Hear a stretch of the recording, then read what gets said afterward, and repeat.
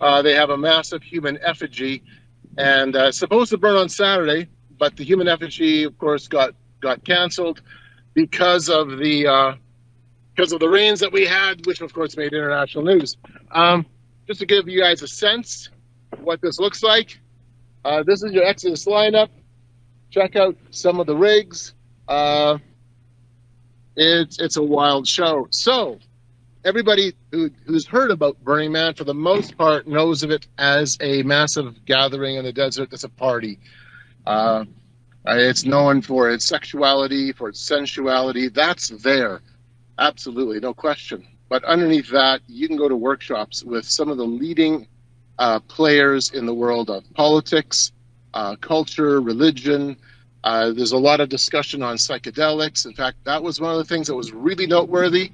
In fact, we have two folks from our team, Brian and Audrey Vanderclay, who've been coming with me to regional burns, and this is their second time to Burning Man with me. And so one of the workshops we were fortunate to sit in on was Jesus and Psychedelics, and revolving around the question of integrating psychedelics into Christianity. So we had Methodist pastors, Lutheran pastors, former pastors, all talking about how to use psychedelics so they could feel Jesus, which is interesting, Brandon, because at the Parliament of World Religions 2 weeks ago, we did a workshop where I sat through with Richard Rohr discussing how to integrate psychedelics into seminary and to bring this into the church culture through that angle. Let me just stop you there for a second, because what races through my mind is the false Christs that Jesus himself warned about, false Christs, false messiahs. I'm thinking of Helen Schucman, who channeled an entity called Jesus, she said, to write the Course in Miracles, but, wanted to make it clear he was not the Jesus of the Bible. I'm thinking about Aldous Huxley and his, or was it Julian Huxley? I think it was Aldous Huxley, having his conversation with Timothy O'Leary, and how we need to use psychotropic drugs to open up humanity to more than one reality. But be careful, because the opposition we have run into are the Christians with their one God and one reality. And then they say to each other, but you and I both know, with or without us, we're going to a time when drugs will be used to have people open up their understanding of many realities. It sounds right in keeping with what, these guys were saying many, many decades ago. Absolutely. And this is really an outgrowth of that thinking. It has its roots in the counterculture of the 1960s. It has its roots, obviously, in Silicon Valley significantly. And of course, its worldview historically is, we're starting to move again, has its worldview historically rooted in Huxley, Timothy Leary, and within that milieu. So Burning Man is really the crossroads of so many things happening at the same time, and that's why I've been attending it. This is my fourth time here in the desert. So we do the research, because this is where the sharp edge of the spear is really projected. Okay, so why would my 19 or 20 and 21-year-old guys in the control room never have heard of Burning Man? What is the average age of the people attending? Now, why are you laughing, number one? But number two, what's the average age of the people that attend? The average age, I understand, is 34 or 36. Most people who come are in the 30s, 40s, 50s. Tons of people in the 60s and 70s. I ran into one lady who was in her 80s.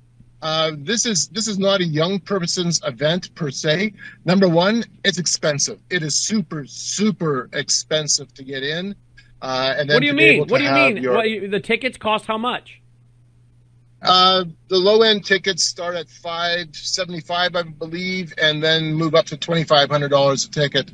And then, of course, you have to get here. You've got to have all of your equipment for the week. There is no vendors, so you have to bring in all your own food, all your own water.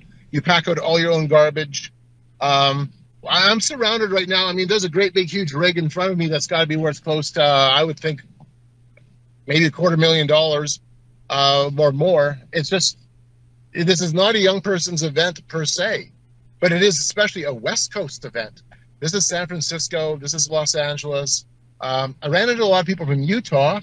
I did surveys. So Ryan and Audrey helped me do almost, I think we're close to 420 or 430 surveys. And what do you ask the folks? When you ask them, what kind of questions are you asking those folks? Oh, hang on 1 second. I'll try to snag one of my surveys out the back. They are worldview surveys, asking what religion they came out of. This is, sorry, Brandon. This is all off the cuff. Yeah, that's what makes this interview so interesting. Actually, we're getting a real taste of your exiting, and you're telling it's going to take several hours to get out. Just for the folks who don't know, they had a massive rainstorm. It flooded this. Is that a lake bed you're on? Yes, it's a massive lake bed, hundreds and hundreds of square miles of not just regular dust or sand. It's an alkali lake bed. So on Monday night, we got hit with a massive dust storm, literally blinded us. We were at the temple. That's another feature of this community, a massive temple. And I mean, crazy huge. And we got caught in a huge dust storm there. And so it's an alkali lake bed, alkali dust, and it gets into everything. It's beautiful today. We don't have any dust storms right now. And then, of course, the oddity was that we had a huge rainfall for a day and a half, and that turns the whole place into a quagmire. Vehicles are stuck, art cars are stuck, people were walking out, and yet at the same time, it was pretty chill. Folks realized. And yet you told me on the phone when you did get a signal out on Sunday or Monday. No, Sunday. You told me that you had 15 to 20 pounds of this gook on your feet per foot, right? Yes. Oh, yes. There's massive ruts all over the place. They're going to have a hard time cleaning everything up. Who owns the land? The state? No, this is federal government, Bureau of Land Management. So they rent it? Or what? Yeah, there's a permitting process, and that is dependent on how well the lake bed is left after the event is over. So it is a leave no trace event. People clean everything up, and they're supposed to. But with the massive mud we had, that's going to be really difficult. And by the way, there are very, very wealthy people that fly in on their jets and then come in there, right? Oh yeah, absolutely. One moment, I gotta close windows here because this could be loud for you. Yes, we have corporate jets. We have lots of aircraft that fly in. I was at the airport for a while doing surveys.